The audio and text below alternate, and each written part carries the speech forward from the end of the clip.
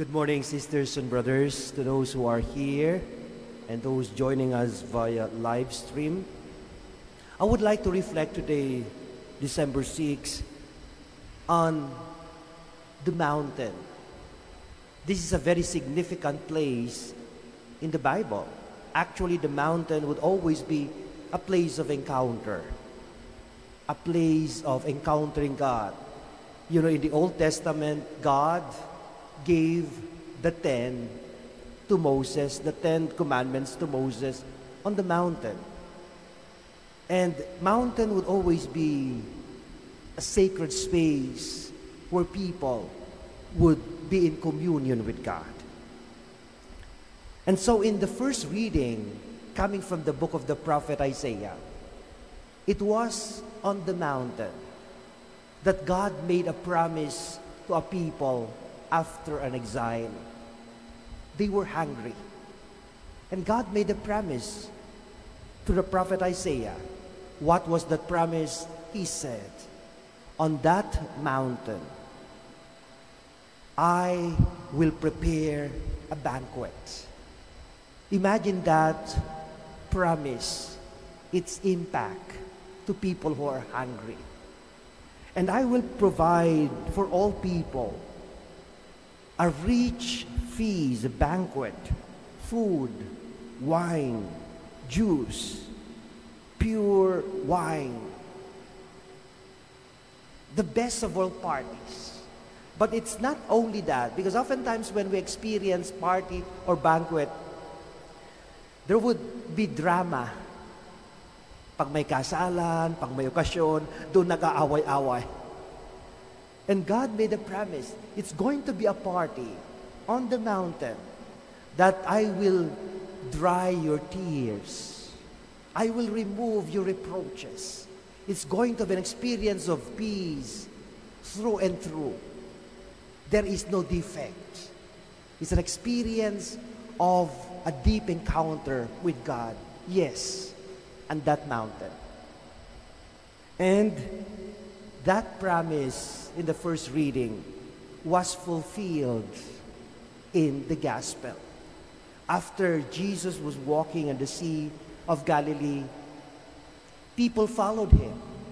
Who are these people who are following him? The blind, the lame, the mute, the deformed. I cannot even imagine how they followed him. Imagine a deformed having a difficulty following Jesus physically. And then what Jesus did was that he went on the mountain. How can the deformed, how can the blind, how can the mute focus on the train going on that mountain? But they had faith and they did not give up. On that mountain, they were made whole again. And you ask them, is it worth it? Is it worth the trail? Is it worth the following? I think so. But that's not all.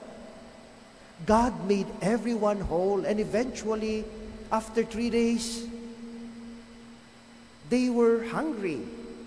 And Jesus could not stand people who are hungry. And so, whatever they had, God took them and multiplied it. I think this is the secret of God's fulfilling His promise. It will not be a promise that is totally out there given to us.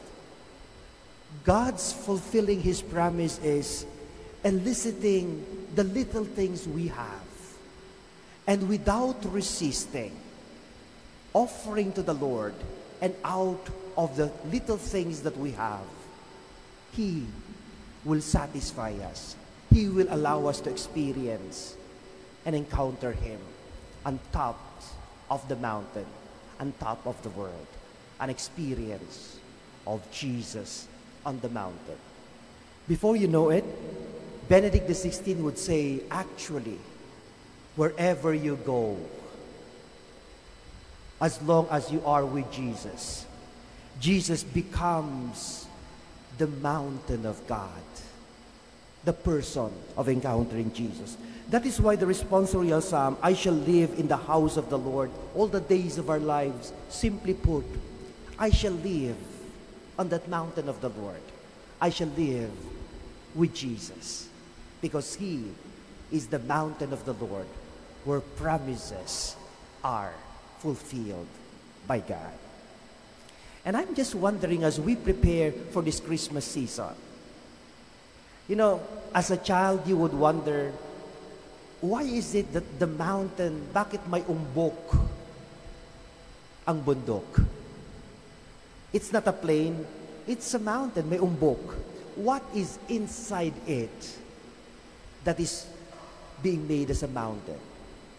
At titignan natin, when Jesus would be born, He would be born in a cave, in a grotto, underneath, as it were, a mountain.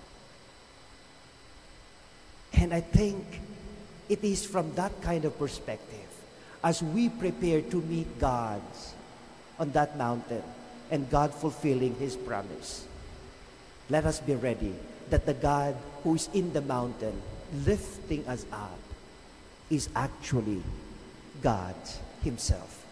This is the life of Saint Nicholas, also known as Santa Claus. What we celebrate today, he would secretly give gifts to people, particularly the poor, and fade away, and let Jesus be recognized. May that experience of encountering God in our mountain, in Jesus, in the witness of Saint Nicholas, be what we do as we prepare for His coming. Amen.